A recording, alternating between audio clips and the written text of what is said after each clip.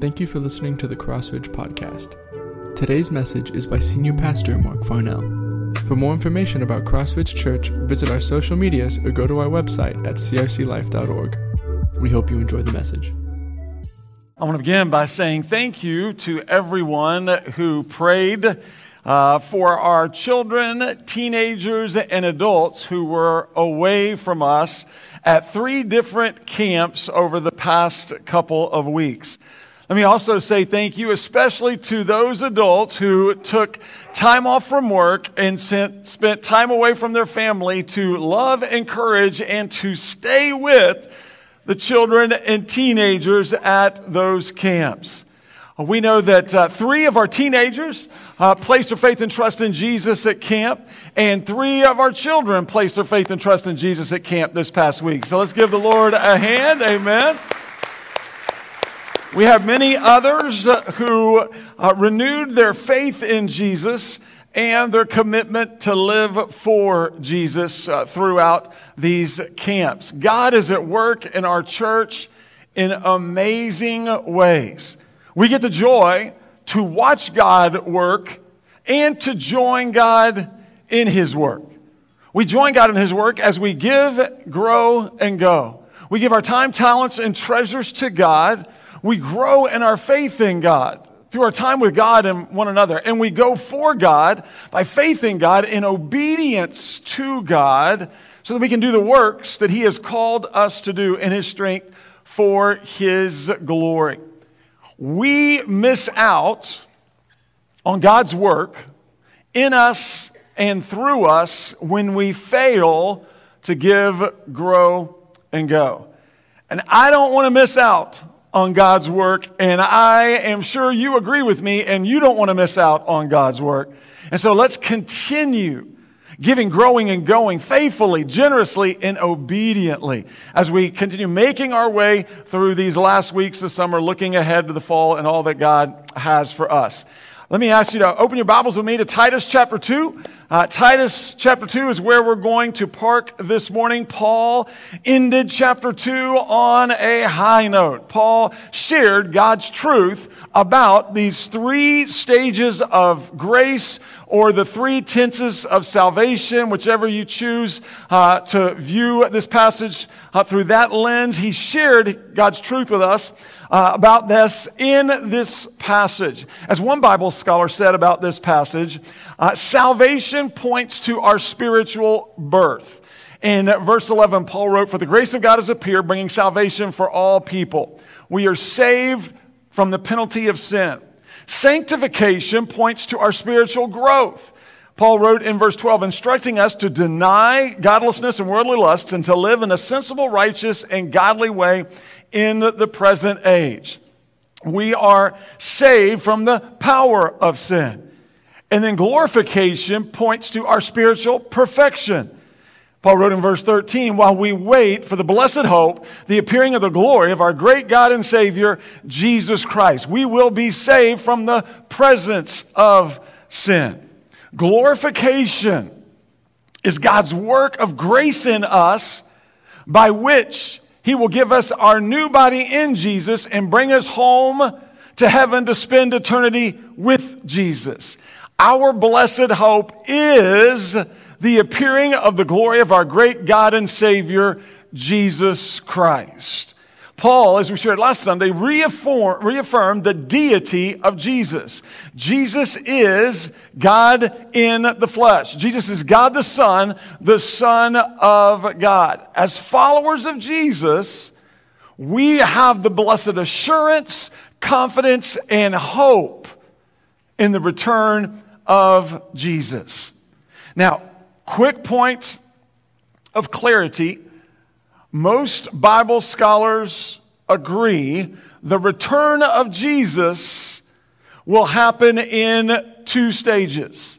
Stage number 1 is the rapture. This is the point in time when Jesus will return in the sky for us, His bride, His followers, the church, to take us to be with Him in glory. The second stage is the second coming of Christ. This is a stage where Jesus will return with us to earth to defeat his enemies, to bring an end to the Great Tribulation, and to begin the 1,000-year millennial kingdom reign of Jesus on earth. Whether you believe the rapture is pre-tribulation, mid-tribulation, post-tribulation, or whether you choose not to believe in the rapture at all and you're focused solely in on the second coming of Christ, as followers of Jesus, we win in Christ Jesus. As Paul told us, our citizenship is in heaven, and we eagerly wait for the Savior from there, the Lord Jesus Christ. The return of Jesus for us in the future helps us to live for Jesus and to persevere in our faith in Jesus, to trust in Jesus today. And so we see this great hope, this blessed hope that is ours in Christ Jesus. And now Paul continued in verse 14.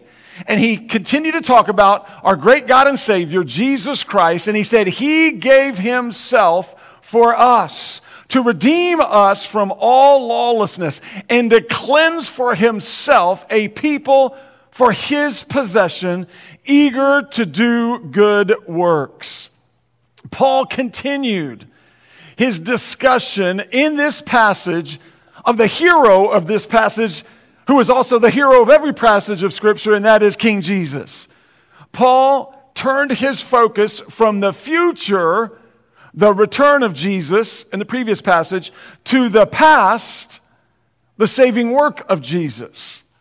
It's the saving work of Jesus in our past that opened the door for the sanctifying work of Jesus in our present, which will ultimately lead to the glorifying work of Jesus as we spend eternity with him one day in glory. And so Paul shared with us in verse 14, he gave himself.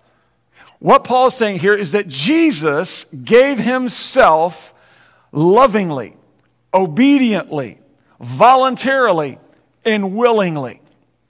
What Paul is saying, when he said he gave himself, no one took the life of Jesus.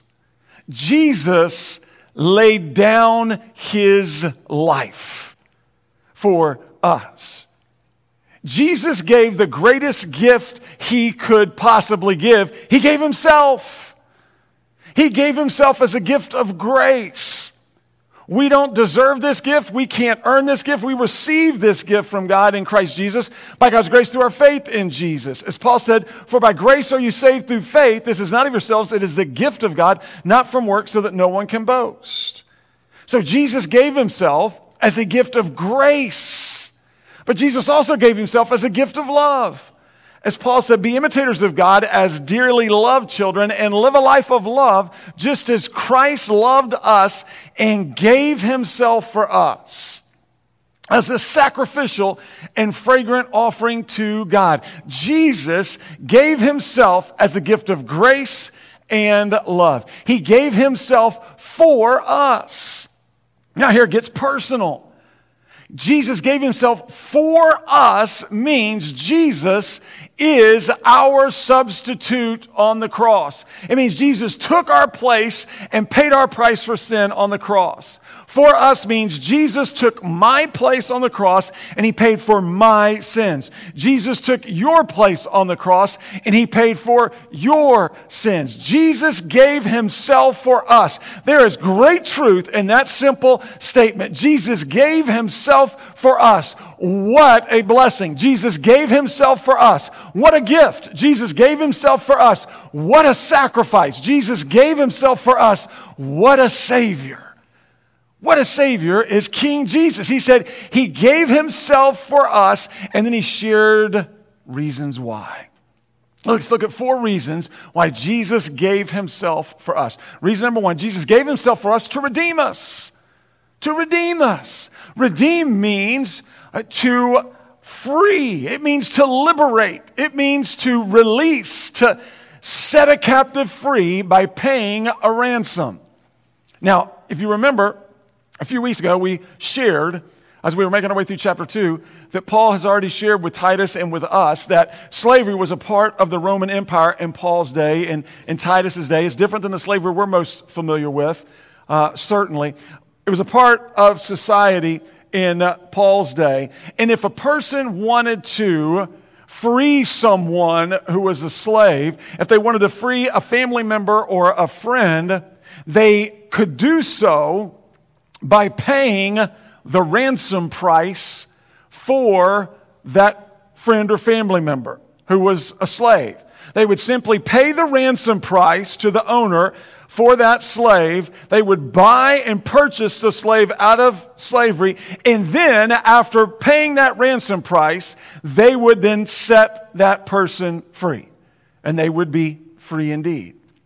So Paul brings this over to us in our lives, and what he reminds us of is this simple truth: we were once slaves to sin. Jesus gave himself for us to redeem us. Jesus freed us from our bondage to sin. Jesus paid our ransom price for our sin. Jesus purchased our freedom with his blood. Jesus shed his blood for you and me on the cross of Calvary. Jesus gave himself for us to redeem us. He sacrificed his life for you and for me. Jesus gave himself to redeem us from all lawlessness. Lawlessness means sin, selfishness, wickedness. Lawlessness means living as if there is no God. Lawlessness is living in rebellion against God and in opposition to God. As John told us in 1 John 3 and verse 4, everyone who commits sin practices lawlessness. Sin is lawlessness. Praise God, Jesus freed us from our sin. Praise God, Jesus redeemed us. Amen. Praise God, he redeemed us. Sin and selfishness no longer has control of us. We are dead to sin, but alive to God in Christ Jesus. We are no longer slaves to sin. We are slaves to righteousness in Christ Jesus. We are new creations in Christ Jesus. Our old life of sin and self is gone, and our new life in the Savior has come. We are victors. We are overcomers. We are more than conquerors in Christ Jesus. We have the victory in King Jesus. There is now no condemnation for those of us who are in Christ Jesus. This is good news for us. Today, Jesus gave himself for us to redeem us, because there was no other way that we could ever get out of our bondage to sin other than the Savior coming to pay our ransom. And that's exactly what Jesus did. He redeemed us. We are redeemed by the blood of the Lamb. And so we know that Jesus gave himself for us to redeem us. Second, Jesus gave himself for us to cleanse us. He said to redeem us from all lawlessness and to cleanse for himself. Cleanse means to make clean. It means to purify, to purge. Cleanse is in the aorist tense. This verb is in the aorist tense, which means it's a situation, a reality that happened in the past that has continuing effects for us into the present. Jesus cleansed us of our sins, past, present, and future, when he saved us by his grace through our faith in Christ Jesus. Jesus cleanses us of our daily sins as we confess them to him, as he continues his sanctifying work in us day by day. As John said in 1 John chapter 1 and verse 7, if we walk in the light as he himself is in the light, we have fellowship with one another, and the blood of Jesus, his son, cleanses us of all sin. If we say we have no sin, we're deceiving ourselves, and the truth is not in us. If we confess our sins, he is faithful and righteous to forgive us our sins and to cleanse us from all unrighteousness. We have been cleansed by the blood of the Lamb. Jesus cleanses us. He purifies us of our sin, shame, and guilt with his blood that he shed on the cross of Calvary. This is amazing news for you and for me. It just keeps getting better and better as we make our way through verse 14. It reminds me of the words to the old hymn. What can wash away my sin? Nothing but the blood of Jesus. What can make me whole again? Nothing but the blood of Jesus. Oh, precious is the flow that makes me white as snow. No other fount I know. Nothing But the blood of Jesus. Jesus gave himself for us to redeem us, to cleanse us. He third gave himself to possess us. He said, and to cleanse for himself a people for his own possession. Jesus gave himself to make us his own people. We were bought by Jesus with the blood of Jesus. We are the prized possession of Jesus. As Paul said, I have been crucified with Christ, and I no longer live, but Christ lives in me. Say that with me. Christ lives in me. Again, Christ lives in me. The life I live in the body, I live by faith in the Son of God who loved me and gave himself for me. Peter said, but you are a chosen race, a royal priesthood, a holy nation, a people for his own possession, so that you may declare the praises of the one who called you out of darkness into his marvelous light. Once you were not a people, now you are God's people. You had not received mercy, now you have received mercy. You see, once we were spiritually dead, now we are spiritually alive. Once we were slaves to sin, now we are slaves to the Savior. Once we were not a people, now we are God's people. Once we had not received mercy, now we have received mercy. Once we were hopeless, now we are hopeful. Once we were bound for hell, now we are bound for heaven. We were bought by Jesus and we belong to Jesus. I belong to Jesus. You belong to Jesus by God's grace through our faith in Christ Jesus. Say, I belong to Jesus. Again. We are a people for his own possession. I don't know about you, but this is some amazing truth that Paul is downloading to us here in this verse. Jesus gave himself the best he could give. He gave us his very life to redeem us, to pay the ransom price for us, to free us from our sin. He then gave himself to cleanse us. It was his blood that he shed on the cross of Calvary that would provide us with forgiveness of sin, because without the shedding of blood, there can be no forgiveness of sin. And then he gave himself for us to make us his own people. That's awesome. We are his people. You and I belong to Jesus. And then fourth, Jesus gave himself for us to motivate us. He said to cleanse for himself a people for his own possession, eager to do good works. Eager means zealous. It means enthusiastic. It means passionate. It means to have a strong desire for. Jesus gave himself for us to motivate us to do good works. We are forgiven by Jesus. We are free in Jesus. And we of all people should be fired up to do good works for Jesus. We should be fired up. We're not saved by good works, but we are saved for good works. And the redemption of Jesus for us should motivate us to give to Jesus, grow in Jesus, and go for Jesus. Day after day after day. The redemption, our redemption by King Jesus. The fact that he gave himself for us. He gave us the model that we're to follow. And as we dwell on the reality that he gave himself for us, it should motivate us to give ourselves to him. Now the question is, do we always feel eager to do good work? Do we always feel enthusiastic to serve others? Do we always feel passionate about giving ourselves away to our brothers and sisters in Christ, much less to those in the world around us? Do we always get fired up to be Jesus to those who may not return that courtesy of being Jesus to us? The answer to that question is no. No, we don't. That's why we need God's grace. We need God's grace today, every day, in every way. Our grace is not enough. Our desires are not enough. Our abilities are not enough. Our strength is not enough. Our patience is not enough. But God's grace is more than enough for you and for me. God's grace gives us the desire, the humility, the love, the mercy, the patience, and the strength to do the good works that God has prepared for us to do. And so we glorify God. We praise God as we do those good works for God. Eagerly do those good works for God. We point people to Jesus as we eagerly do those good works for Jesus in His strength for His glory. Jesus gave Himself for us.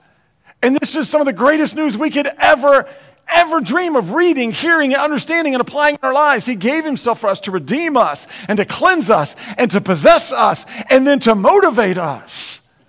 And He possesses us so that we can do those good works, so that we can be eager in His strength for His glory. You see, what Paul shared with Titus years ago is true for you and me today. Jesus gave Himself for us to redeem us, to free us from our sin, so that we could be His own people, so that we could be members of His forever family.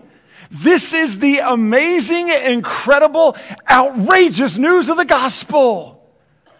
This is the outrageous gospel declaration to you and to me, that we who were dead in our sins, that we who have turned away from God in sin against God, that we who have said, thought, done, and desired things against God and unpleasing to God, that we who were separated from God because of our sin against God, that we who had no way to get rid of our sin and get to God on our own, that we who were bound for an eternity in hell, we have the opportunity to receive forgiveness of sins and to enter into a relationship with God by God's grace through our faith in Jesus and His finished work for us on the cross, His death, burial, and resurrection for our salvation. Jesus gave Himself for us. So we can now be eager, and we should be eager to give ourselves to Him today, every day, in every way. You see, what Paul's sharing here as he finishes chapter 2, and he's going to transition us perfectly into chapter 3, is simply this: the difference Jesus makes in us is designed and meant to be seen through us. The problem is this: far too often we get in the way. Instead of walking by the Spirit, we walk by the flesh. Instead of living God's way, we live our way. Instead of loving God's way, we love our way. Instead of responding God's way, we respond our way. Instead of communicating God's way, we communicate our way. You see, we begin to give way to the flesh. That sin begins to crop up in our lives as we walk by the flesh instead of the Spirit. And here's the problem with that: sin blinds us. Sin blinds us, most importantly, to us. Sin always blinds us to us. And sin will cause us to diminish, to dismiss our part, so that we can highlight and promote others' part, others' faults, others' failures. Sin is devastating because sin is blinding. It blinds us to us. Thankfully, what Paul has been sharing with us in this amazing verse 14 is this: God convicts us when we sin. Thankfully, God forgives us as we confess our sins to Him. Thankfully, God restores us so that we can continue being eager to do the good works He has prepared for us to do. God's conviction, God's forgiveness, and God's restoration are gifts of His grace to us in Jesus. It's that rescuing, delivering, saving, freeing grace of God that is ours in Jesus. And so our application this morning is real simple. It's this: keep our eyes on the cross. As we Look at this verse. We know that we wait for the blessed hope, the appearing of the glory of our great God and Savior, Jesus Christ, who gave himself for us to redeem us from all lawlessness and to cleanse for himself a people for his possession, eager to do good works. What is your task? What is my task? What is our application from this morning? Keep our eyes on Jesus. Keep our eyes on the cross. As I keep my eyes on the cross, as you keep your eyes on the cross, we are able to humbly and eagerly follow Jesus by faith. And as we keep our eyes on the cross, the difference that Christ makes in us is seen through us as we walk by the Spirit and not the flesh. He gave himself for us to redeem us from all lawlessness and to cleanse for himself a people for his own possession, eager to do good works. We're going to receive the Lord's Supper this morning. The Lord's Supper is a sacred time of worship whereby we as followers of Jesus Christ have the opportunity to take time to reflect on the sacrifice of Jesus, to reflect on the cross, to remember what Christ did for us on the cross. And as well, we take time to renew our commitment to Jesus, to renew our commitment to live for Jesus, to renew our commitment to love like Jesus. The scriptures teach us, God has shared with us a warning that we are to be careful and not to receive the Lord's Supper in an unworthy manner. Paul wrote in 1 Corinthians chapter 11 and verse 27, "So then, whoever eats the bread or drinks the cup of the Lord in an unworthy manner will be guilty of sin against the body and blood of the Lord. Let a person examine himself in this way. Let him eat the bread and drink from the cup. For whoever eats and drinks without recognizing the body eats and drinks judgment on himself."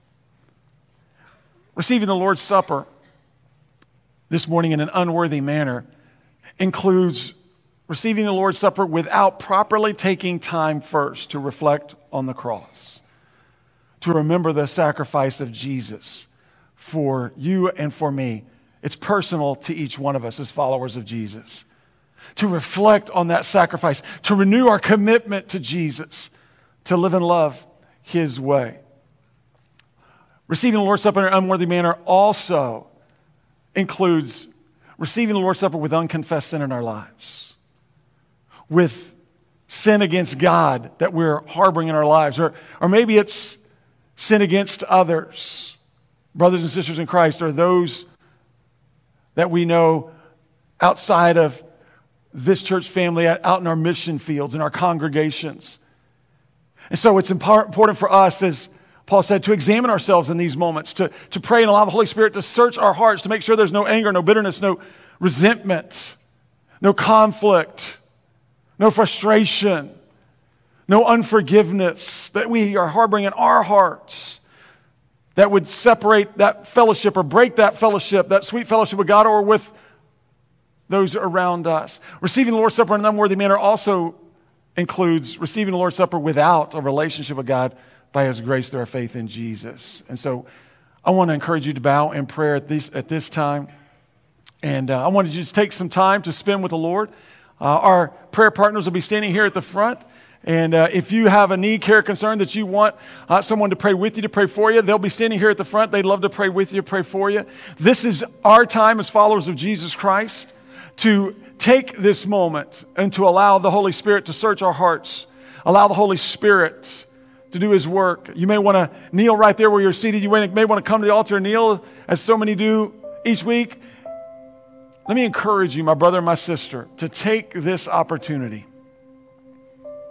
just to get one-on-one with the Lord. I also want to give you an opportunity this morning. If your testimony this morning is that, Mark, I don't have a relationship with God. I've never received God's gift of salvation by my faith in Jesus, but I want to do so today, then you've heard the gospel. It's been presented. Jesus took your place on the cross and he paid your price for sin.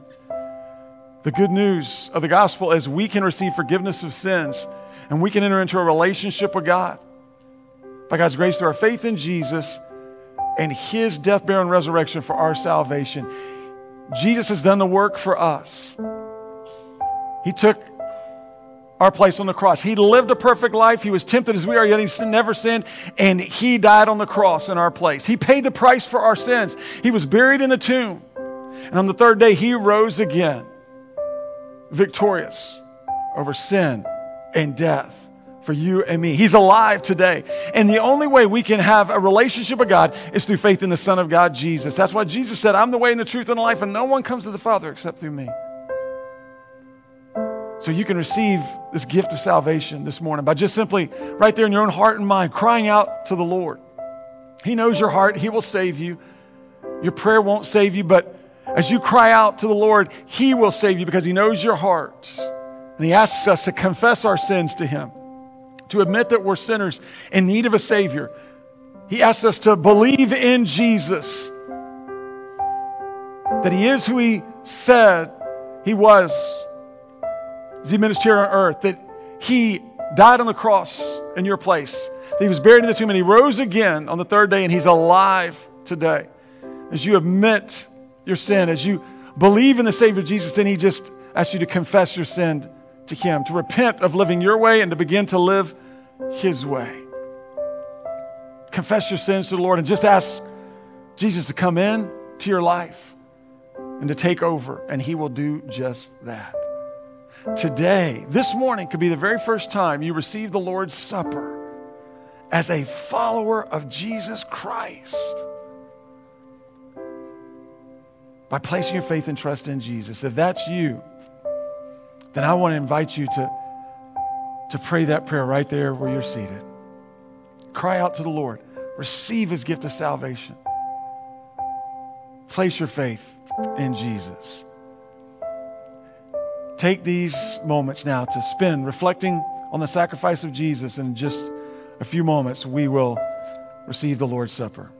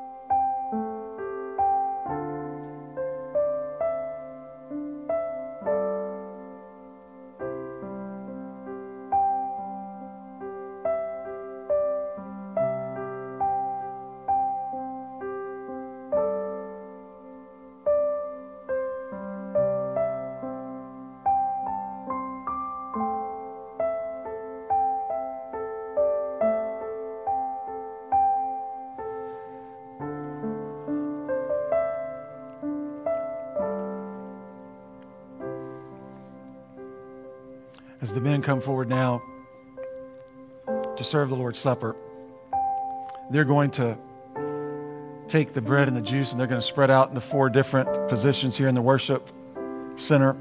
In just a moment, I'm going to read a passage of Scripture and then I'm going to say a prayer. After I say this prayer, then I want to invite you, if you're done spending time with the Lord and reflecting on his sacrifice and you're ready to receive the Lord's Supper, then I would ask, after I say this prayer, that you would stand up and you would make your way to the closest set of men to you and receive the Lord's Supper there, the bread wafer and then the juice. You may want to take the elements here to the front, to the altar, to kneel as families, as brothers in Christ, sisters in Christ, maybe as life teams. You may want to take it together, and you can do so, as so often happens, to spread across here and just receive the Lord's Supper together. The bread wafer first, then the juice. Or you may want to take it back to your seat and receive it there as husband and wife, as family. The bread is a symbol of the body Jesus gave for us on the cross. He sacrificed himself for us.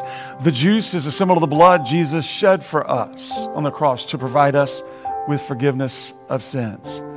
Let me remind you, if you're still on your journey to a relationship with God through faith in Jesus and you've not yet received his gift of salvation, but you're learning and you're getting closer and you're on your journey, that I would encourage you, based on the truth of God's word and the authority of this word, to refrain from receiving the Lord's Supper here in just a few moments, and instead just stay right there where you're seated and continue to pray and seek God.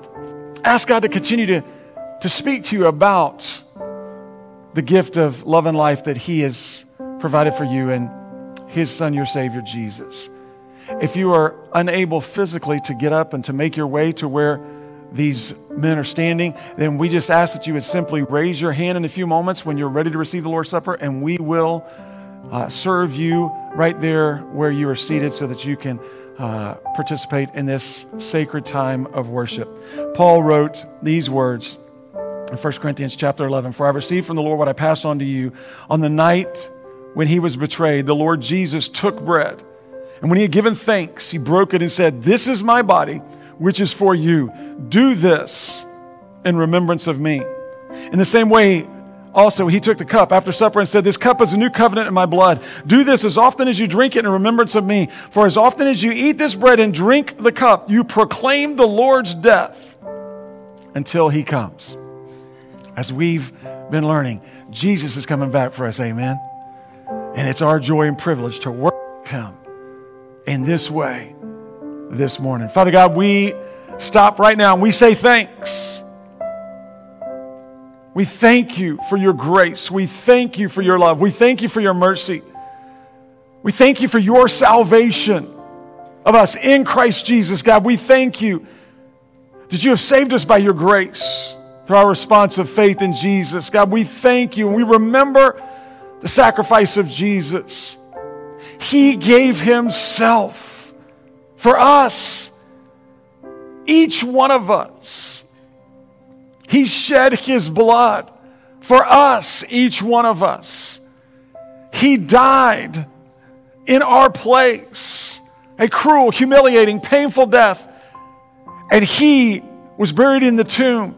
And on the third day, he rose again, victorious over sin and death for us. And so, Father, we now worship you as we receive the Lord's Supper. God, as we take the bread, we understand it's a symbol of the body that Jesus gave for us. As we drink the juice, we understand it's a symbol of the blood Jesus shed for us. Father, may we find the motivation by your power work in us to give ourselves to you, Father, today, every day, in every way, as our response, as our joy, as our privilege,